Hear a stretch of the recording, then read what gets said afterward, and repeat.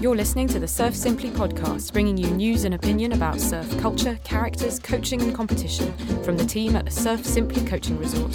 Find us on facebook.com/surfing or at surfsimply.com. Hello ladies and gentlemen, and welcome to the highly anticipated second episode of the Surf Simply podcast. For those of you who were looking for the Surf Simply tutorials, they have now moved to YouTube. If you type Surf Simply tutorials into the search box, you should find them there. This is going to be a little bit of banter, a little bit of commentary on surf industry news. With me tonight, I've got Rue Hill. Hello, hello. And I've got Asher King. Good evening, everybody. And my name is Harry Knight. What have you been up to, boys? How's your week been? Well, I've had a pretty funny week, actually. You know those days when you wake up in the morning and you think that you're not married and that you don't have a child? That's a pretty standard sort of day.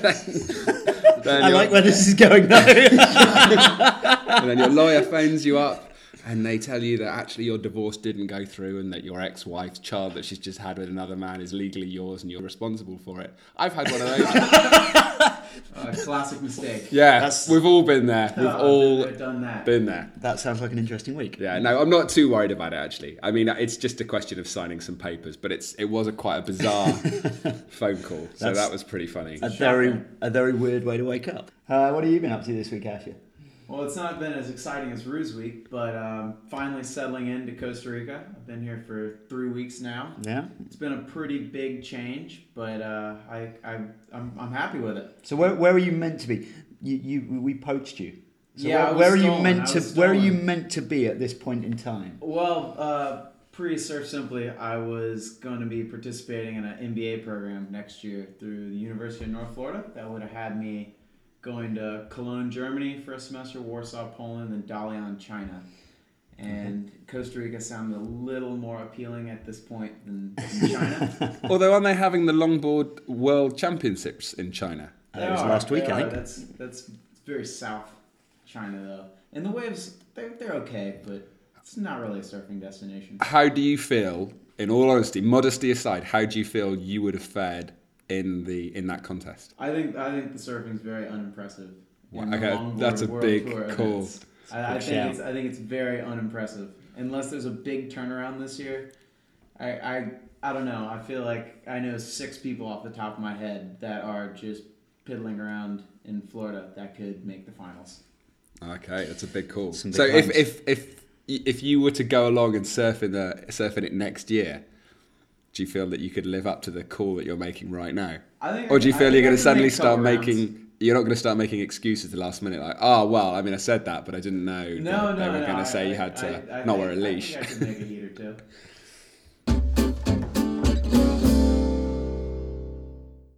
Cool. Okay, it's been a couple of weeks since we last did a recording, but earlier in the week, the Women's World Tour wrapped itself up in Hawaii. So, Asher, you were keeping tight note of that. So, do you want to fill us in on it? I was.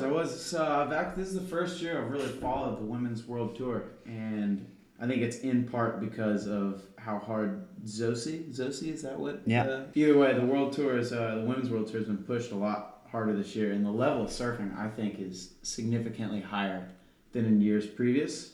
Coming into Hawaii, a tour stop that they hadn't had the last 2 or 3 years, I think. Yeah, it's been a couple.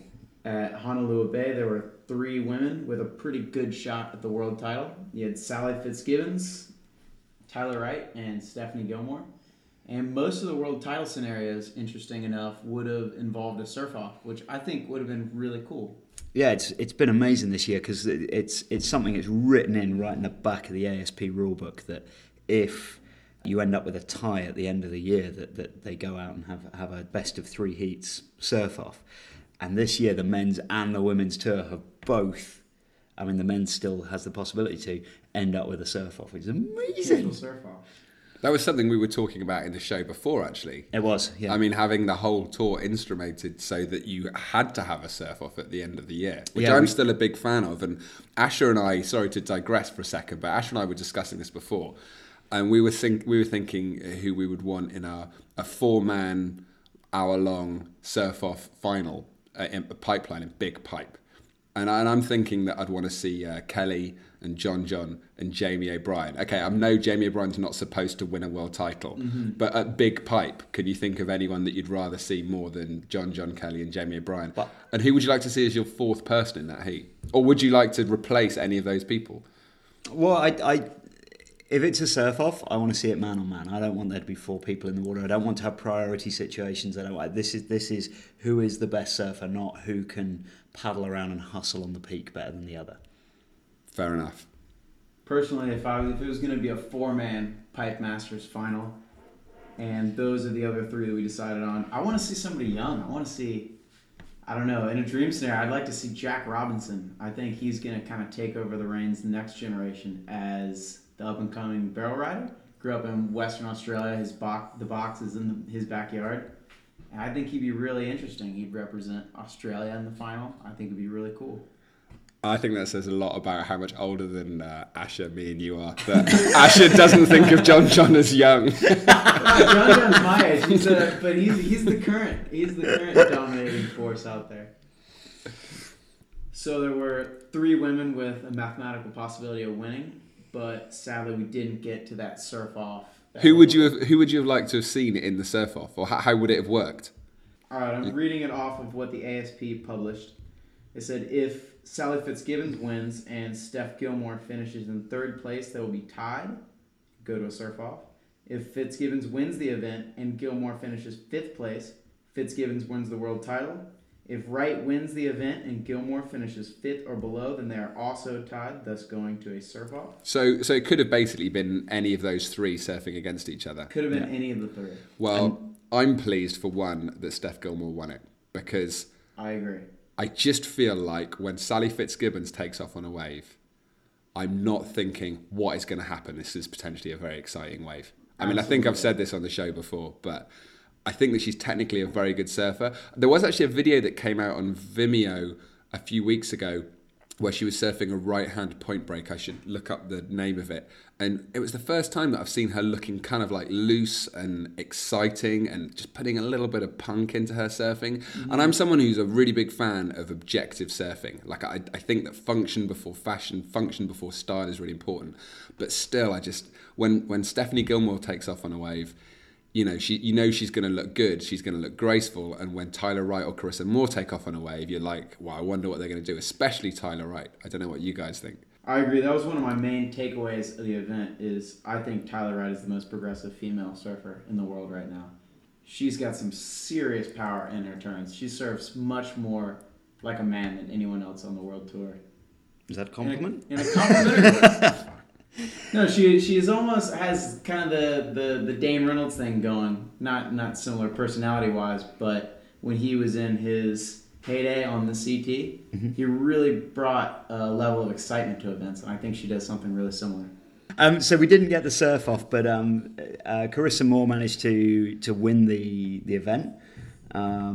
Which handed Steph Gilmore the world title. Yeah. And I had 2 big takeaways of that. I think Carissa Moore will probably win a couple more world titles. I think she's definitely got it in her, doesn't she? Yeah, she was an incredible competitor all event. She didn't peak out until the finals. There were a bunch of girls looking really good in the water, and she just navigated her way to the final and really never looked like she was going to lose. Yeah. I thought that contest was great, and they released the tour schedule yesterday for next year, and all the good big waves are in it. So they're going back to Fiji, they're going back to Honolulu Bay, and it's I think we should have another good year on the women's tour with some really nice progressive surfing. So that's sounding super exciting.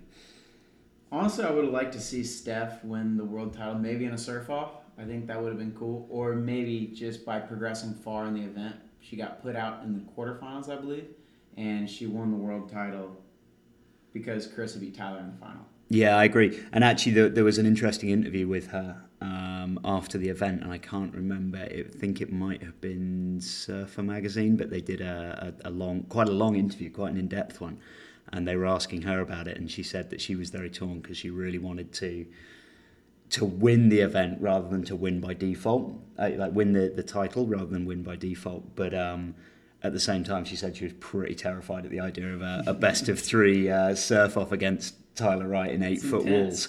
walls.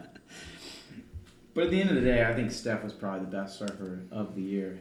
Her lowers event really stands out. I know she got a couple of perfect 10s there that were insane. There were a lot of guys in the World Tour saying that if she had those waves in the men's event, they would have been 8s.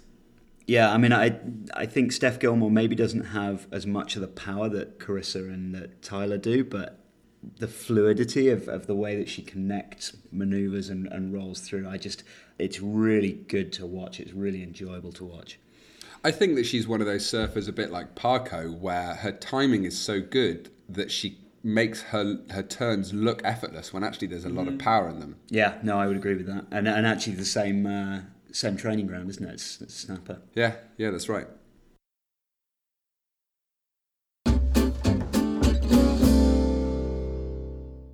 So is Steph Gilmore in line for winning anything at the Surfer Poll, Harry? Do you like my segue? Oh, nice segue. That was nice good, segue. So yeah, I wanted to just cover the Surfer Poll a little bit. It's this weekend, I think on the Saturday night on the 6th of December, they're going to hold the 44th annual Surfer Poll. It's a bit of a funny event. It's always been a public vote. The first one was actually in 1963, and it was the poll was done in Surfer magazine, and it was really quite tongue-in-cheek. It was never intended to be any great who's who of surfing standing, but Phil Edwards won it pretty much on the back of being the first guy to properly surf pipeline the year before.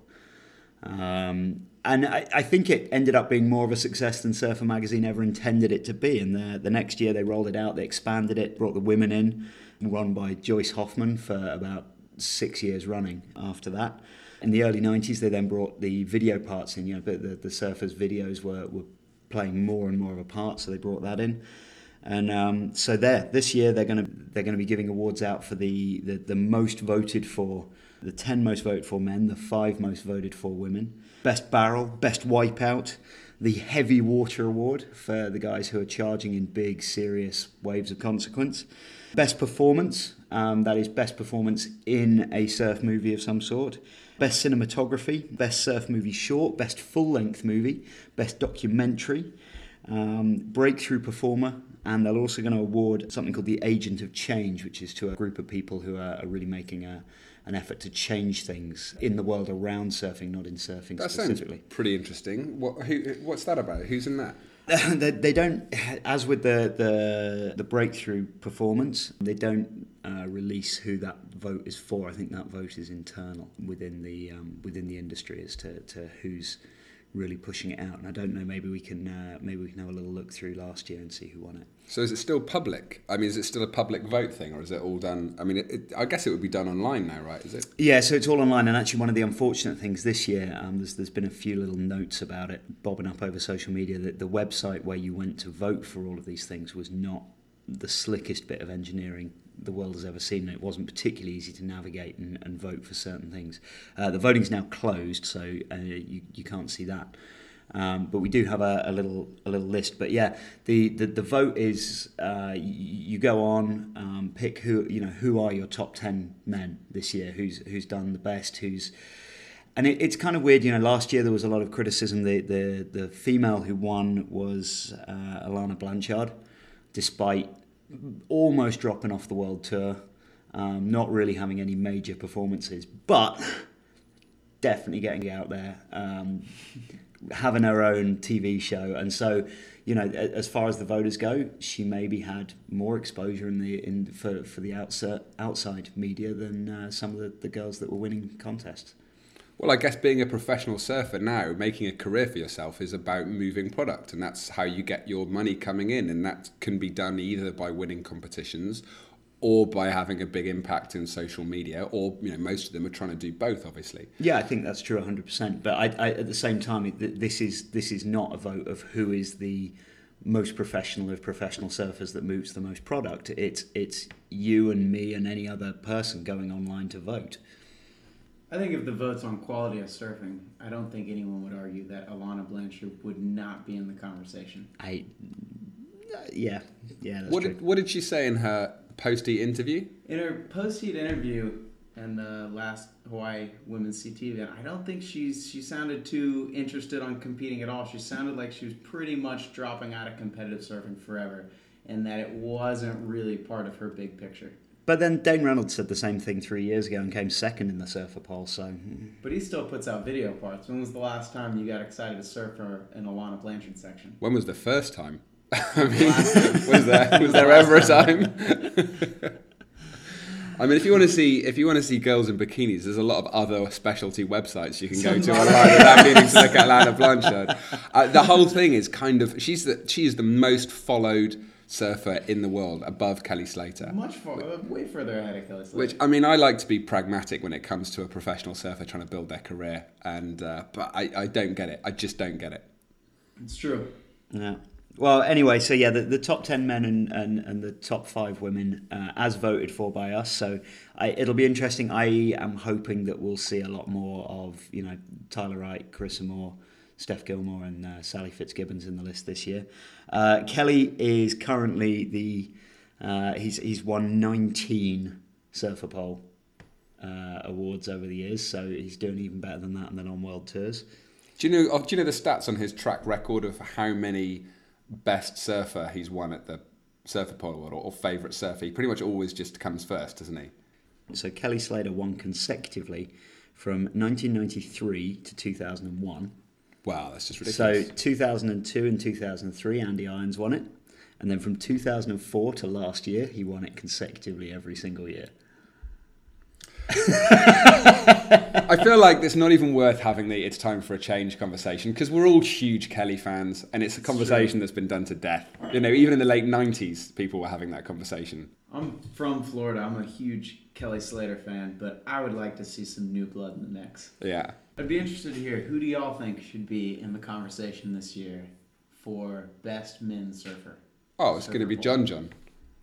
Definitely, John. I think he has a very good chance of upsetting Kelly this year. He's a wildly popular surfer. Yeah, I think so. I'm really happy to see that Dane Reynolds is in the mix again with his film Loaded, both as a movie and also as his performance in the film, because he directed it and was also in it, which I think is fantastic.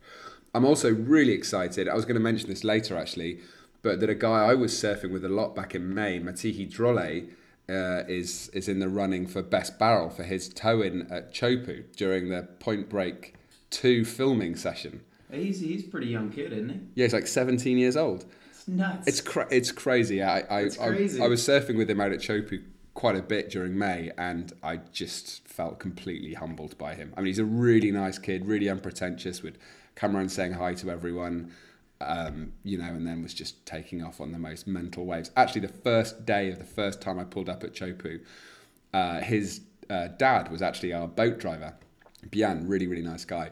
And Matei just kind of comes out into the channel and Bian's like waving at him. And Matei just paddles over, big smile on his face. And he's just slashed his face down from his nostril all the way down through his lip, his top lip, into his bottom lip. He had about 8 stitches in his face.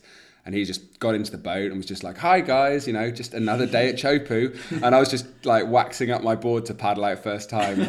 Like, maybe I'll just stay in the boat, Maybe there's a boat there. Yeah. Anyway, I just wanted to give little props to him. Hugely impressive kid. I would like to see Dane win some stuff because he does the most amusing acceptance speeches. He has great speeches. Do you remember that one last year where he talked about, what did he call it? The day of reckoning at Quicksilver. Thanks for saving me from the cull. Yeah, and he was like, seriously, we're all just hiding under our desks and I just never know whether he's being serious or whether he's joking when he's talking. He just has that deadpan expression that's somewhere between like Peter Griffin and Garth off Wayne's World. And he's obviously a very intelligent guy, so you just don't know when he's joking and when he's not.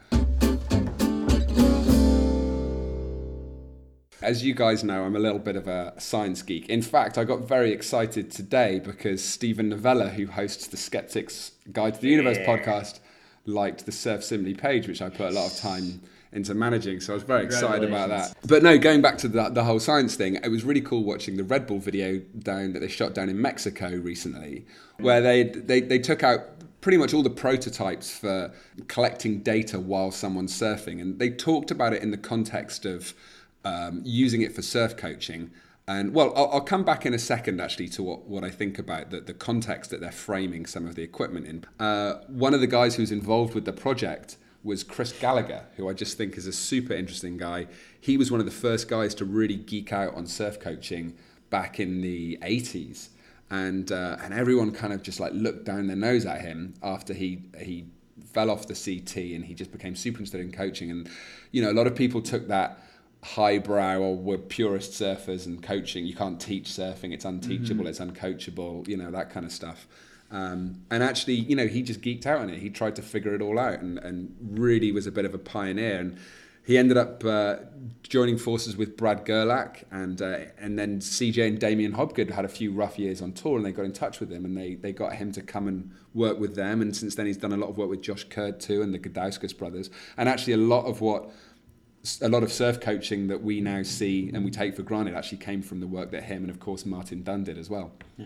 Yeah, interesting chat. I wanted to just run through with you guys some of the stuff they're actually using. Yeah. The first thing that they had was they had a watch on your wrist so that you can have instant feedback for what you're doing. And I think that that's really important because there's quite a lot of good science showing that if you can have a quicker feedback loop, you have a learning curve that's increased almost exponentially.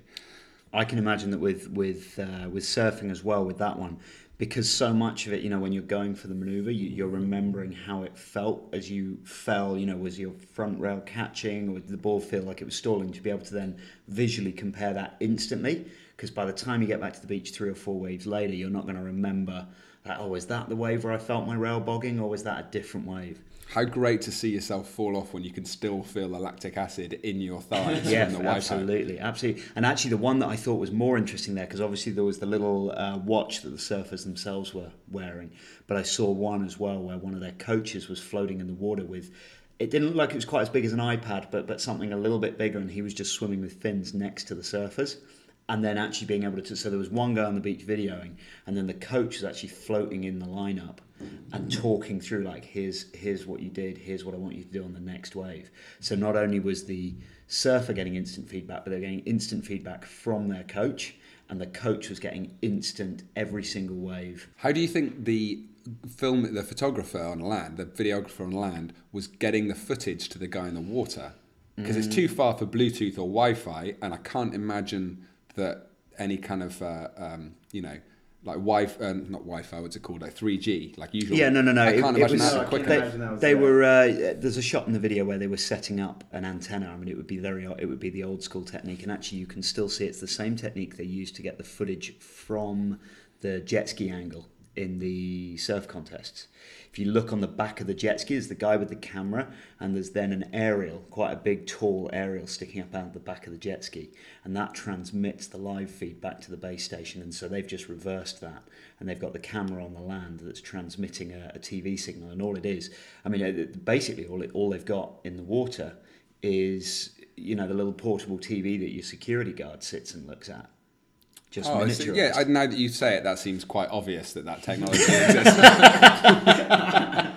I tell you what, I did think it's interesting though. Like they did have the guy on the beach filming and then sending it to the coach in the water, as opposed to the coach in the water filming, which brings us on to the next thing that they were using in the video, which is a drone with a camera attached to it, and then it's got a tracking device of some sort on the surfer, and the drone is following the surfer. Now, I think that is amazing in terms of shooting cool-looking surf video, especially at remote locations on a budget.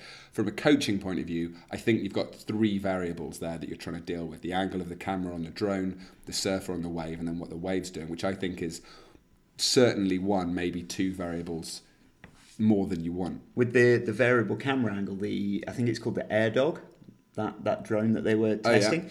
Now that one, what you do is you pre-program it before it flies as to where you want it to sit relative to the tracker.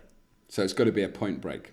No, not at all. It can fly around, because those things can do 30 or 40 miles an hour in a straight line. If you tell it you want it to hang off your right shoulder, it'll hang off your right shoulder. You mean you program it where it's going to be relative to your position? Relative to your position, and it will then track you, but from that position. You can tell it to do laps around you, like go round me in a clockwise direction, which would look really cool, but like you say, you'd get that difficulty with the camera angle. But if you just tell it to hover off your right shoulder, then it'll just track you from exactly the same camera angle on every single So wave. that would, in some ways, almost be better than from the beach. Well, certainly it replaces the need to, if it's just me going surfing, say, I might not be able to persuade someone to stand on the beach and video. And there's that solo shot thing that you can set up on the beach and just leave recording. But that's always, Not going to be there when you get back. Yeah, potentially not going to be there when you get back. But at least the drone's going to just follow you around. The only thing that worries me about that is I've been looking into the drones a little bit recently, and most of them have a pretty short battery life. You're talking 15 minutes, you'd be doing well. If you can stretch it out to 20, that's fantastic. But that's a pretty short surf session. I didn't know it was as short as that. So the next thing that they were looking at was having two measures. I guess they were like GPS measures and motion sensors on the surfer's wrists, and then they had a tracker. So it was it was measuring the speed of the surfer. I mean, I say that I like science now. I don't know this stuff works. Really, most of this isn't science. It's engineering. It's not new technology. It's just implementing technology that exists in a new way. But I thought that was really interesting. I thought it was really cool being able to get any data back from the way that people are paddling. And I thought it was interesting to see that, these pro surfers that they measured were starting to just like run out of puff after about 26 paddles. I mean, that's a really good measurable thing that you can start to improve on. And actually this brings me on to the point I wanted to make about a lot of this stuff. I feel that the correct way to utilize this is, first of all, to gather data. So you've got a lot of baseline data, and then you can use it to generate hypotheses about, if we do this, is someone going to surf better? I think the mistake that's made with a lot of surf coaching is that coaches just look at good surfers and they say, well, a good surfer does this, therefore that's what you should do to surf well. But, you can look backwards in time retrospectively, and we see some of the best surfers in the world having some techniques that have now been replaced, riding equipment that we now look at as being ridiculous and archaic. I think that what we want to do with this data is say, okay, well, so and so is putting their hand here when they're doing a cutback. Now let's see if we can test the hypothesis that that's the best way to do a cutback by getting them to go out and put their hand somewhere else and do a cutback. Try and disprove our hypotheses rather than just saying Kelly Slater does this, therefore everyone else should. Well, that was an interesting one. I think when John started to come of age. Yeah, totally. It's one of the noticeable things was that he was going into a lot of his bottom turns not nearly as compressed as a lot of the other guys. And it used to be said, well, you're not going to get projection out of an air. You're not going to get your fins released unless you're going in, fully compressed into that bottom turn. And then here's this 6'1" kid going in almost stood tall and getting higher than anyone else in the world. Yeah, and again, I mean, you look at the boards that they were surfing in the 90s. This is another example. Everyone in the world's trying to surf those boards. Even the top surfers aren't surfing them now. Yeah, well, did you see the Red Bull video that they put out last year? Well, they put a series of videos where they were giving them equipment from previous decades to surf. Love those videos. It was astounding, but it was fun because I think they went out and they had fun on every other board. Even the Greg Knoll 1960s gun, like the guys, Jamie O'Brien and Julian Wilson, they went out, they had fun on all the other boards, and the board that they frothed on the most to be given was Kelly Slater's mid-90s... the Almer glass slipper. Yeah, the glass slipper with the carbon. You remember the one that had like the 6 carbon stringers? Yeah. And they were so excited because they'd all grown... those guys had grown up watching Kelly Slater in black and white. And so they went out and none of them could surf it. Yeah. They said it was by far and away the single hardest board to surf, and they could not make it work. That's interesting. Well, so there you go. Proves my point. On that subject, one of the other things that the two other things they were looking at was the feet pressure sensors. So they were looking at where you put your weight. Again, something that when we're coaching, we coach a lot is what we always jokingly call them the secret buttons on the surfboard. Yeah. I think it would be super interesting to start getting some actual measurements so that when we're coaching someone and someone's board is turning from 4 o'clock round to 7 o'clock, and then someone else is turning their board from 3 o'clock to 9 o'clock, a much bigger turn, and person A is like, well, why isn't this working? And if you can say, look, they're exerting X many pounds per square inch more than you are on this point on the board. I think it would almost be more interesting, though, to have those pressure sensors in the board rather than in the wetsuit boot, because if you're moving your foot, you really want to know where's the weight on the board rather than where's your weight on your foot, Yeah, there'd be a lot of technology to try and plug into the surfboard, but it'd be a lot more interesting. I can't wait for all of this to get to a price point where we can get it all in. And when people come and stay for coaching, we can just plug them up with gadgets and send them out. Christmas morning. It's been amazing. Actually, just while we're talking about that video, one of the devices that they tested in that was the Trace, which is a little tracking device that they stick on the front of the surfboard. So you've actually been using that in the last few weeks. What's your take on it? It's going to be really, really good.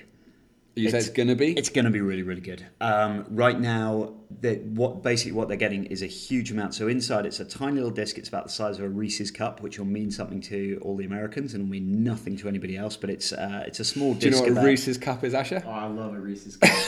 There you go. It's obviously meant a lot to our resident Americans. It's a small, looks like a little black hockey puck. It's about 2-3 inches across. Inside it is a lot of the hardware that's inside an iPhone. So there's a GPS receiver and there are several accelerometers built into it. You stick that on the nose of the surfboard, and then as you surf, that's pulling in loads and loads of data. That data, when you get back, you upload that to your phone, which uploads it to their server. And right now, it's pulling in this huge data log for everything you're doing. And the thing that they're struggling with is what to present and how to present it in a usable way. So I've actually been having a few back and forths with the guys there, talking about how to, what I would want as a coach, what I would find useful in terms of information about the person who's been out surfing. And they're working on bringing that forward and bringing that online. Do they seem quite open to the sort of suggestions you're making? Yeah, so far they have been massively open, and it's been really good. It strikes me that the Trace is, out of all of the things they use in the video, the Trace is the thing that we're most likely going to be using in surf coaching within the next 12 months. I hope so, and I think it's certainly the device that's most likely to be applicable for the general public to take on board for themselves and use, if that makes sense. That and the AirDog, the drone that's going to follow you around, but a lot of the stuff that they were using, actually the data that you're getting back isn't especially helpful unless you have someone to really help you interpret it. You need a fitness coach to help you interpret the stuff about paddling. You need a surfing coach to help you interpret where you're looking on the wave. But with the AirDog, you can go out and you can get your video all by yourself without needing a buddy on the beach. And with the Trace, you can go out and you can see how fast you're going, how tight your turns are. It's not going to tell you whether your technique was good or not, but it's going to allow you to keep pushing your own performance further and further and further, again, without the need for a coach. And I think in that respect, it's one of the most universally applicable technologies. Well, I look forward to the day where instead of playing online Scrabble against each other, we can have all of our Trace information uploaded, and then you can just have like little little Trace contests with your mates, and just upload your top speed going through a roundhouse cutback. Yeah, I think that would be super fun. I think it'd be fantastic. So Harry, are you going to give us a quick contest roundup? We're going to do this as a weekly feature then? Yeah, I think we're going to try and do the podcast every couple of weeks, and so in that time frame, hopefully most of the time there's going to be a little rotation within the contest scene. So obviously we just had the women's world title finish up. So we had, I think the final running was Steph Gilmore won, and followed by Tyler Wright and Sally Fitzgibbons. We've got the men's, kicks off this weekend, Pipeline. That's pretty exciting. We're still in the middle of the waiting period for the Sunset event, which we're still waiting to see what happens. There is potential for competition tomorrow, so we'll see if that goes ahead. We've got the waiting period about to start for the Eddie Aikau. That waiting period opens up, I think, on Friday, so that'll be pretty exciting if that goes ahead. And I think we've got the World Longboarding Championships still about to go ahead in early December. And will you be glued to that, Asher? I'll watch a bit of it. We're sort of ribbing Asher about this. What we should point out, to be fair, is that Asher is an extremely good longboarder. So he's not just making a big call that he probably can't back up quite comfortably. Okay, and as well as the little contest roundup, what we thought that we would also try and do on a regular basis is the forecast. Just a little, nothing too specific, because there's an awful lot of places where people can surf, and hopefully there's a lot of places where you guys are listening in from. But just to give you a heads up as to whether there's anything coming in. So looking around at the moment, we're obviously coming into summer in the southern hemisphere, and there's not a huge amount going on down in the southern oceans. There's a little bit of activity. There's a small swell this weekend coming in the southern Pacific that might push a little medium period swell up into South America and into Central America. And in the following week and into that weekend, there's a little low pressure going to form out in the southern Indian Ocean that might provide a little bit of swell for West Oz and Indo. So bottom line, if you could get on a plane anywhere in the world and go and get waves this week, where would you go? Okay, well, so we've got a serious purple monster. It's going to form just off southern Iceland this weekend. That's going to pump some huge waves down into Europe. I would personally think if you could get a ticket to Morocco, that's those big right-hand points. Those big right-hand points are looking pretty good. The following weekend, so looking around the 16th, we've got it's a pretty good storm in the North Pacific, and it's looking like around the 16th of December, that's going to hit the North Shore of Hawaii, and it's a really good angle for pipeline, and it's inside the window. So I would expect to see competition at pipe around the 15th, 16th, 17th of December. Fingers crossed. A good pipe, Masters, is just such a joy. Looking for a showdown. I put all of my admin list on one side and just guiltlessly shut the computer. Yeah, well, I think so. Yeah, hopefully that's into it's later in the holding period. I think it's the 8th into about the 20th is the holding period. So it'll be pushing it. But if that swell comes through the way it's looking right now on the long range forecast, that could be a pretty epic setup. Well, I think that's about all we've got time for this week. It is. You gave us a quote last week. Do you have a quote for this week? I have got a quote this week. I've got this isn't quite as pithy and profound as the one that we had last week. So the quote this week is from Shane Dorian, following that incredible wave that he got out at Jaws a couple of weeks ago. I don't have any ambition to win a big wave world title. I don't have any ambition to win the Eddie Aikau. I don't have any set plans for how long I can do it or to chase the big wave world record. I don't have any desire for any titles. I just know I want to surf big waves. Boom. Oh. Shane Dorian. Shane Dorian. In God's hands.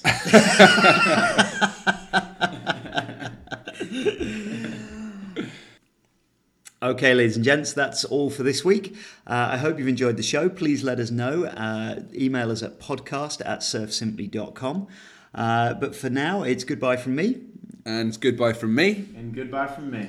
And hopefully we'll see you in a couple of weeks' time. Bye. Bye. That was the Surf Simply podcast from the Surf Simply Coaching Resort in Costa Rica. For more about Surf Simply's video coaching courses for experienced surfers and technical coaching for entry-level surfers, go to surfsimply.com.